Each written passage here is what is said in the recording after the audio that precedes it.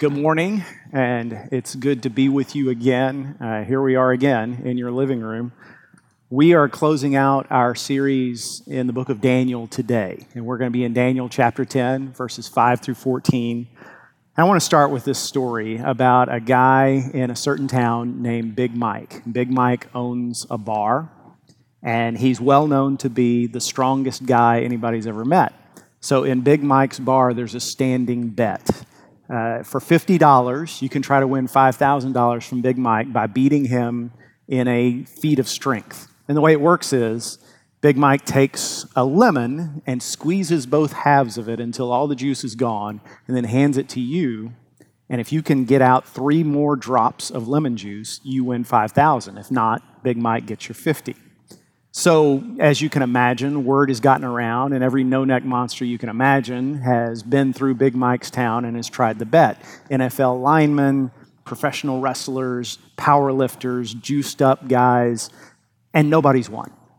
So one night, into Big Mike's bar walks a squirrely little guy with tweed jacket and bow tie and bald head and Coke bottle glasses, and sits down on the bar stool and plops a $50 bill on the bar, and in a high squeaky voice says, "I'll take the bet," and everyone dies laughing. But a bet's a bet. Big Mike pulls out a lemon and his big butcher knife and slices it in half, and in that catcher's mitt of a hand, he just squeezes and squeezes until both halves of the lemon are just nothing but an emaciated rind. And he hands it over to the stranger, and the stranger, without even changing expression, without even seeming to strain, takes the lemon in his hand and begins to squeeze. And everyone in the bar is astonished when they see a drop fall onto the bar, and then a second, and then a third, and they all cheer, and then a fourth, and a fifth, and eventually the stranger gets 9 drops of lemon juice out of that wasted lemon rind, and they give him a standing ovation. And Big Mike has never had to do this before. He goes back into his office and opens his safe and comes back out with $5,000 in cash. The stranger takes it and puts it in a briefcase and clicks it shut, hops off the stool, and is headed out the door. And suddenly someone says, hey, mister, who are you anyway? And he says, well, nobody special really, just your friendly local IRS agent. Now, that story, the moral is that often there's a lot more going on than what our eyes can see. And that's certainly the case in our world today. The pitch I want to make to you, the moral of our story of chapter 10, before you even read the text, is there is more going on in our world today than what our eyes can see. And we need spiritual vision. We need the ability to be aware of those unseen realities and to live in that unseen reality if we want to live the right kind of life in the world today. I'll show you what I'm talking about in just a moment, but let's get into the text just to give you some background so you know what's going on in chapter 10. First part of chapter 10, Daniel gets a vision from God. Now, by this time, Daniel's probably 90 years old. He gets a vision from God, and in the vision, he sees violence and war and awful things happening on earth, which of course disturbs him. When he wakes up, he wants to ask God, what did this mean? And so he begins to pray. And ordinarily, when Daniel prays, things happen. We've seen that already in this series. But in this case, nothing happens. Days go by. In fact, 3 full weeks go by, and God still hasn't answered Daniel's prayer. And Daniel, meanwhile, he's not eating or drinking anything but bread or water. He's not taking care of himself in any other way. He is just focused on prayer because he wants to know, God, what's going on in the world? What are you trying to tell me? And eventually, here's what happens in verse 5. I lifted up my eyes and looked, and behold, a man clothed in linen, with a belt of fine gold from Uphaz around his waist. His body was like beryl, his face like the appearance of lightning, his eyes like flaming torches, his arms and legs like the gleam of burnished bronze, and the sound of his words like the sound of a multitude. And I, Daniel, alone saw the vision, for the men who were with me did not see the vision, but a great trembling fell upon them, and they fled to hide themselves. So I was left alone and saw this great vision, and no strength was left in me. My radiant appearance was fearfully changed, and I retained no strength. Then I heard the sound of his words, and as I heard the sound of his words, I fell on my face in deep sleep with my face to the ground. And behold, a man touched me and set me trembling on my hands and knees. And he said to me, O Daniel, man greatly loved, understand the words that I speak to you and stand upright, for now I have been sent to you. And when he had spoken this word to me, I stood up trembling. Then he said to me, Fear not, Daniel, for from the first day that you set your heart to understand and humbled yourself before your God, your words have been heard, and I have come because of your words. The prince of the kingdom of Persia withstood me for 21 days, but Michael, one of the chief princes, came to help me, for I was left there with the kings of Persia, and came to make you understand what is to happen to your people in the latter days. For the vision is for days yet to come. So what we see here is God has peeled back the curtain for Daniel and let him in on some of what's going on in the world around him that he couldn't ordinarily see. There's this battle going on. In fact, the whole reason that Daniel's prayer has not been answered more swiftly is there's a being called the Prince of Persia who has been withstanding the angelic messenger who was sent to answer Daniel's prayer. Who's the Prince of Persia? Obviously not an earthly prince, obviously not a human being, because there's no human being who can withstand an angel and do battle with an angel and hold him back from his appointed purpose. 21 days, these two angelic or supernatural entities are contending with each other, and then the archangel Michael shows up and breaks up the fist fight, as it were. We don't know what that looked like or how it happened, but that's what the Bible says. And that's a very intriguing concept because we don't have any details. Does this statement mean that there was a particular demon assigned to the kingdom of Persia to try to keep the kingdom of Persia from good, from God's plan for them? That's certainly what it sounds like. If that's the case, is that standard practice from the demonic realm? Are there demons that are assigned to each nation on earth today? Is there a demon assigned to the United States? Is there a demon assigned further down the line to Montgomery County, to Conroe, to this church, to my family, your family, to us? We don't know. I can't make that case. What I do know is in Matthew 18:10, Jesus indicates that all of us have angels assigned by God to us individually, which is a very comforting notion. But it makes you wonder, why do we need those angels? Well, because there's an unseen realm. There are forces that are arrayed against us. Another indication, Revelation 2 and 3, the very beginning of the book of Revelation. We think of Revelation as being about the end times, but it starts with 7 letters that Jesus is dictating through the Apostle John, 7 letters that were sent to 7 churches that existed back then. And all of them, you can look it up, they're addressed to, not to the church at Ephesus or to the pastor of the church at Ephesus, but to the angel of the church at Ephesus.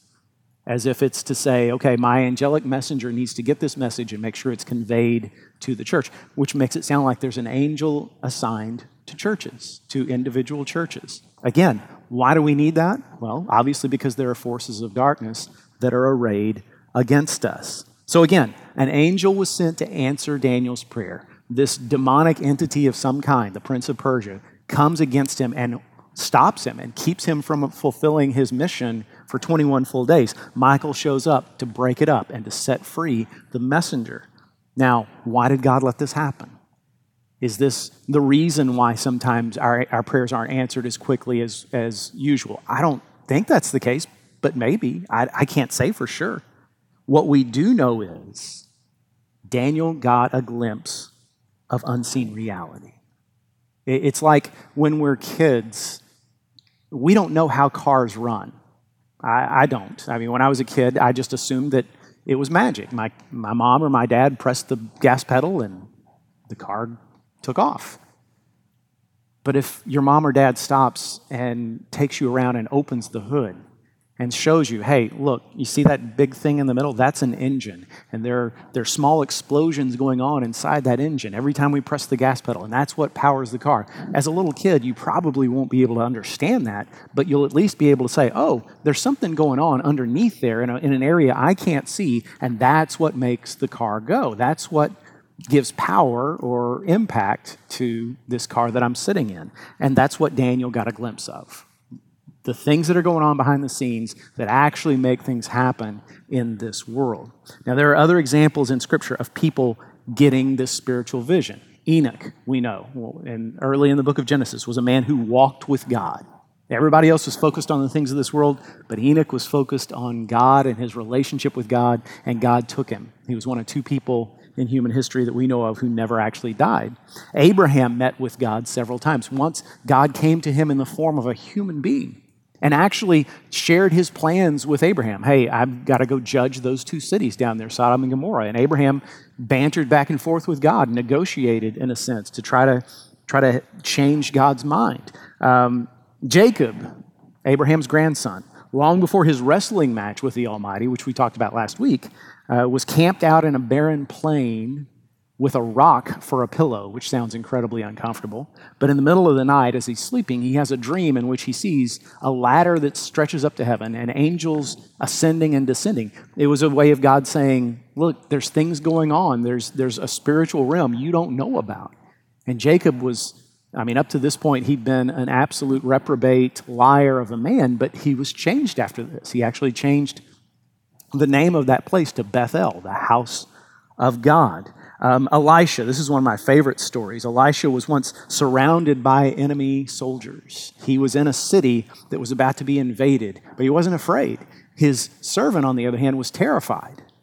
And Elisha said, Lord, open his eyes, meaning the servant. And suddenly the servant looked out and he saw thousands of enemy soldiers on the hills, but in the midst of them, he saw tens of thousands of angelic warriors. And this came a little while after Elisha himself had seen his boss, his mentor, Elijah, carried up into heaven in a chariot of fire. I skipped over Moses. Moses, of course, met with God in the form of a burning bush, and then later he set up a tent of meeting where he and the Lord would meet together on a regular basis, and Exodus says that God spoke to Moses the way a man speaks to his friend.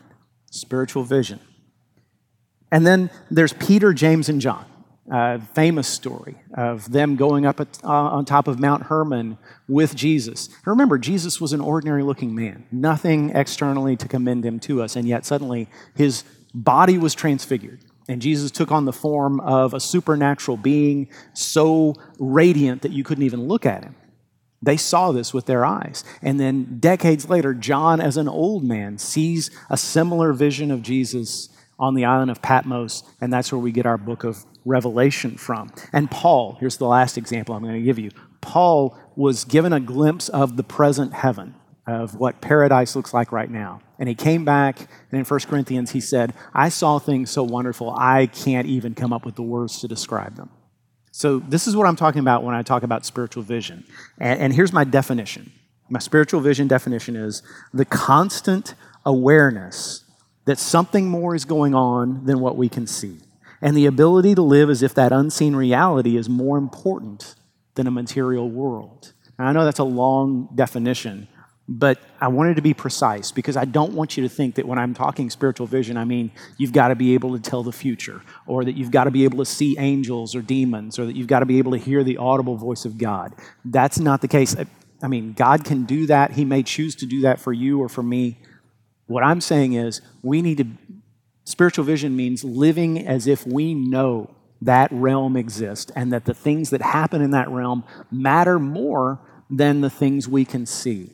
And so we live in such a way that we're constantly focused on spiritual things, not earthly things. Daniel, we haven't spent a lot of time in the second half of the book of Daniel because from Daniel 7 to 10 is pretty much all prophecy. Nothing wrong with that. It's the Word of God just as much as the first 6 chapters, but the focus of this sermon series has been on finding the character qualities in Daniel's life and in the lives of his friends that enabled them to make a difference, because we're living in a hostile world today, just like Daniel and his friends were, and yet they were able to change their world. And I think that's our calling too, not to just survive, not to just hold on to what we have, but to change our world. And so we've been looking at what qualities that we see in Daniel do we need to ask God to place in us so that we can make a difference in the world around us. So we haven't focused on these prophecies, but let me sum up for you what Daniel foresaw in chapters 7 through 10. He saw the next 600 years of Middle Eastern history.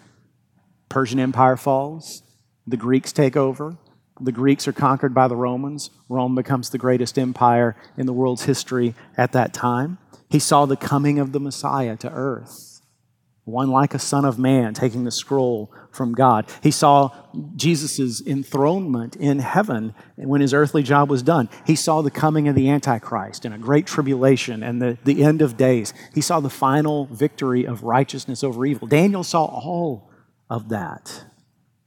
And we need what Daniel had. Again, not that we would be able to foretell the future. If God gives you the ability, God bless you and use it for good. But I mean, we need the ability to live in constant awareness of this unseen world.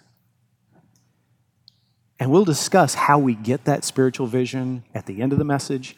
But right now, I want to talk about why. Because I'm sure right now, some of you are listening to me and thinking to yourself, yeah, that may be fine, but I'm more of a B-team Christian. I don't think I actually need spiritual vision. I'll just follow the people who already have it. But that's no way to live. Well, let me tell you why. 2 reasons why we need spiritual vision. Number 1, spiritual vision keeps earthly matters in perspective.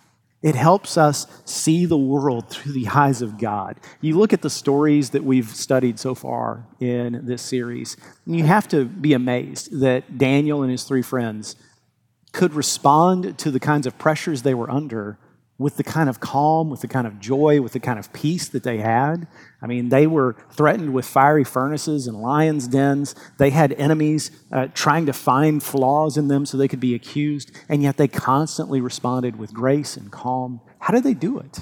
They did it because they had spiritual vision, because they knew this world is not the ultimate thing.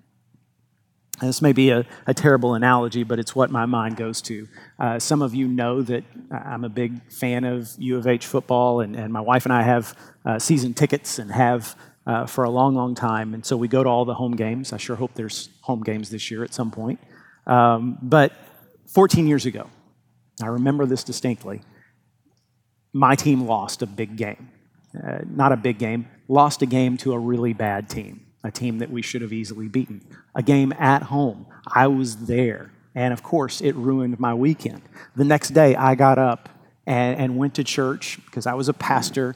And I'm sitting in church and we're singing songs to the Lord. And I'm feeling just low. I mean, I'm in a terrible mood. It's like Carrie has left me and taken the kids and the dog and left me the cat. It's that bad. And it's at that very moment, I had an epiphany. I had just this moment of clarity when God spoke to me, and I knew exactly what he was saying. Obviously not an audible voice, but what he said to me was, hey, if you're going to let a game played by 18 to 22-year-olds you don't even know impact your mood this way, then son, you've got an idol. And you've got to deal with it. And if this idol of yours is going to get in the way of you being the husband and father you need to be, get in the way of you being the worshiper of me that you need to be, if you can't even come into my house and sing praises to me with a right heart because of something that happened at a game yesterday, then you're going to have to give that up. And that got my attention.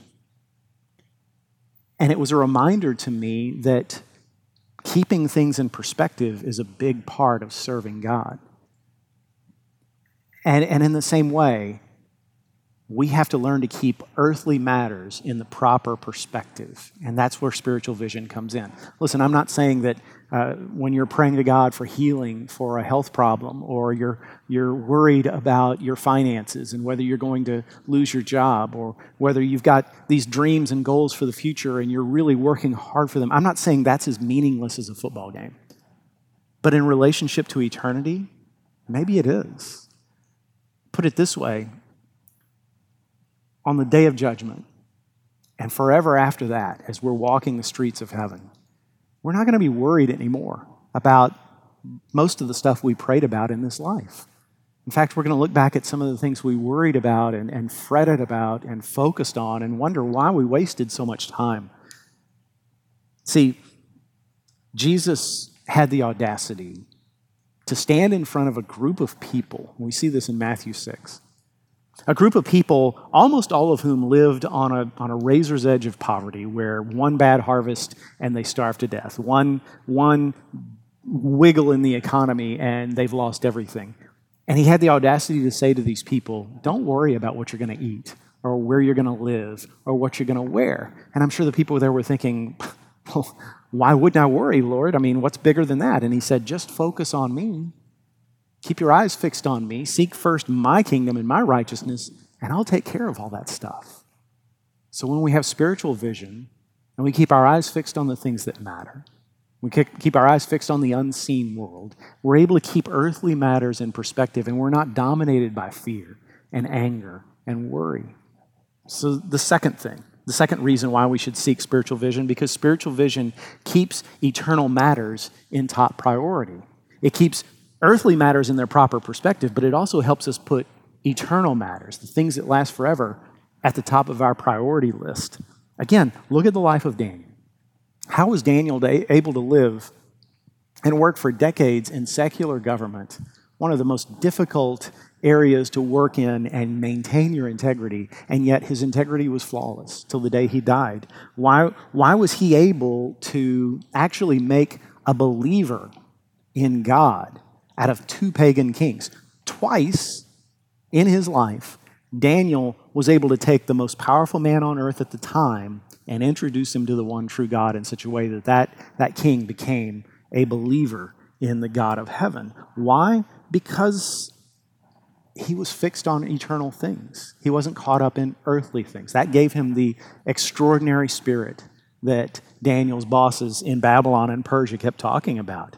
Let me quote again from Jesus in the Sermon on the Mount. He taught us to lay up treasure in heaven. He said, don't waste your time building a treasure down here. Lay up treasure in heaven. Any treasure you build down here is going to go away. Any treasure you build up there is going to last forever. And we, even though we know that scripture and we believe in Jesus, most of us Christians in America, we do the opposite. We're focused on building a life that's imperishable down here. We want to try to build heaven on earth and eliminate all stress and all anxiety and all pain and discomfort and inconvenience. We want everything we want down here, and we're so fixed on that. I think a lot of us are going to get to heaven someday and recognize, yeah, I'm here by God's grace, but I don't have anything to bring with me. Yeah, by the grace of God, I'm saved, but I don't have anything to show for my life. And I do believe there will be regret on Judgment Day, even among many people who are redeemed. And I do believe that we'll be sorrowful at times in eternity. Revelation 20 talks about God wiping every tear from our eyes. Why are we going to be weeping in heaven? I think some of it's going to be regret, that we wasted our lives on earth. Why is it that churches today, so many churches, when you really look at it, we're more like spiritual spas than the New Testament church? Christians come here to get comforted, to be inspired, to be blessed, to get their needs met, and they walk away feeling good. Now, I'm not saying you should walk away feeling bad. I'm saying that churches should be more like launching pads than spas. You should come here and you should be motivated to change. You should come here and be involved in us, in this body of Christ, and it should motivate you to change the world. This should be a launching pad for a group of people that goes and works alongside God, bringing peace to chaos through transforming relationships with people who are hurting. And that only happens if we have spiritual vision. Because otherwise, it's just not going to seem worth it to us. We'd rather do things that benefit us in the here and now than to help people who are hurting, than to show the love of Christ to people who need it, unless we get spiritual vision. Unless we gain that. So that's the why. Here's the how. How do we gain this spiritual vision? Well, I got good news for you. We have something that Daniel did not. See, Daniel met with God on occasion. God would appear to him or an angel would come to him, and I'm sure that happened a handful of times in Daniel's life, but we have access to God all the time. Jesus in John 16:7, one of my favorite verses, and this is the night before he died. He said, "Let me assure you, it is better for you that I go away. I say this because when I go away, I will send the helper to you, but if I did not go, the helper would not come. Let me tell you why I love that verse. So as a Christian, ever since I first fell in love with Christ, I've always envied the disciples, and you're probably the same. I've always thought, man, how fortunate they were. These guys, these men and women, got to spend 3 years walking with Jesus, seeing him face to face, hearing his voice, and experiencing his presence. And I've never seen Jesus in my life, and I would love to trade places with them. Well, Jesus was speaking John 16:7 to those people, to the disciples, and he was saying, yeah, you should be glad I'm leaving, because what you're going to get after I leave is better than what you've had up to now. Yeah, you've had face-to-face access with me for 3 years, but only when I'm awake, and only when I'm not focused on someone else, and only when you're actually physically in my presence. Whereas from now on, you're going to have access to me through the Holy Spirit anytime you want. I'm never going to leave you. I'm always going to be with you 24/7, 365, in every situation, no matter what you've done, no matter what you're facing. I'm with you, and I'm walking with you. And so I think about it this way. I mean, here we've been talking about spiritual vision, and the last thing I want is for you to suddenly start seeing demons all around you and start imagining that there's demonic forces at work in everything that happens. And so you become a fearful Christian, like a lot of Christians. You walk around praying prayers to bind Satan and to cast out demons from your boss or your ex or your child. We're never commanded to live like that. Instead, we're just commanded to follow God faithfully. I put it this way. If I'm a little kid and I know there's a bully waiting to beat me up on the way to school, and my dad comes to me and says, hey, Jeff, I'll walk you to school and I'll take care of you. I don't worry about the bully anymore because I got my dad and he's bigger and he's stronger than the bully. Jesus says, just keep your eyes fixed on me. Keep your eyes fixed on me. Some of you have seen the movie Apollo 13. Some of you are older enough to remember when those events actually happened. 1970, the Apollo 13 spacecraft, it was intended to be a moon mission. They never actually got to the moon. They had a terrible accident on the way there. Don't you dare say, Houston, you have a problem. That's a cliche.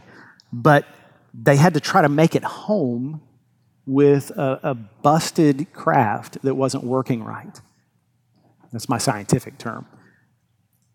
And at one point in the mission, I don't think this occurs in the movie, but at one point in the mission, they needed to make a course correction. Essentially, they were outside the Earth and they were drifting off course. And if they kept drifting, then they were just going to drift out into space and be lost. And Mission Control back here in Houston said, hey, we need you to burn your engines at full throttle for 39 seconds to get yourself back on course. Problem was, ordinarily their computer would have steered them in the right direction and kept them in orbit. But now the computer was down. So if they burned their engines for 39 seconds, who's to say they were headed in the right direction? Well, Jim Lovell came up with a solution. This is something that you don't usually do in space flight. He said, what I'm going to have to do is just manually angle the craft in such a way that I can visually see Earth in the little window that's in front of me. And as long as Earth is in that window, as long as my eyes are fixed on Earth, I know I'm headed in the right direction. So for 39 seconds, they kept the hammer down on the accelerator, so to speak, and burned towards Earth. And what a picture for us. Again, Hebrews 12:2. Fix our eyes on Jesus, the author and perfecter of our faith. That's the way we live. If my dad is walking me to school and there's a bully waiting for me, I don't worry about the bully. I just keep my eyes fixed on my dad. And if I walk off course, if I go my own way, if I just say, Dad, I'll meet you there, I want to go the way I want to go, that's when I get my tail kicked, right? All I got to do is keep my eyes fixed on him. So my question for you today is, do you need a course correction? Has your life gone off track? Have you gotten to the point where you rarely, if ever, think about the spiritual realm? Your life is totally caught up in earthly matters. Today's a great day to just humbly come before the Lord and say, Lord, put me back on track with you. Help me to fix my eyes on you. Help me to head in the direction you're going. And tomorrow morning, wake up and just start the day by fixing your eyes on Jesus and praying for him to help keep you there. And the next day, do the same thing. And the next day, the same thing. And it's a daily walk toward him. If you don't really understand how to do that, I'm using a lot of spiritual language and metaphors, I'd love to talk to you. Anybody on staff here would. Give us a call or send us an email. Even today, we're going to be checking our emails. If you've never had a personal relationship with Jesus, if he's just a concept to you or something you maybe nebulously believe in, but you don't really know him personally, please give us a call. Please send us an email. We'd love to talk to you. We'd love nothing more than that. If there's anything else you need, prayer, counsel, just someone to talk to, that's what we're here for. But I want to just invite you to stick around for a moment because we're going to worship God some more, and that is very much worth our time. Let me lead us in prayer. Heavenly Father, we're so grateful that you're in charge of everything. And this spiritual realm that seems so mysterious and scary to us, Lord, you are the one who is stronger than all the forces that want to do us harm. Help us to trust in you and to walk beside you and behind you. Lead us in the way that we need to go. And Lord, for those of us who are off course, I pray your Holy Spirit would convict us of that and that we would repent and get right with you. For it's in the name of Jesus we pray. Amen.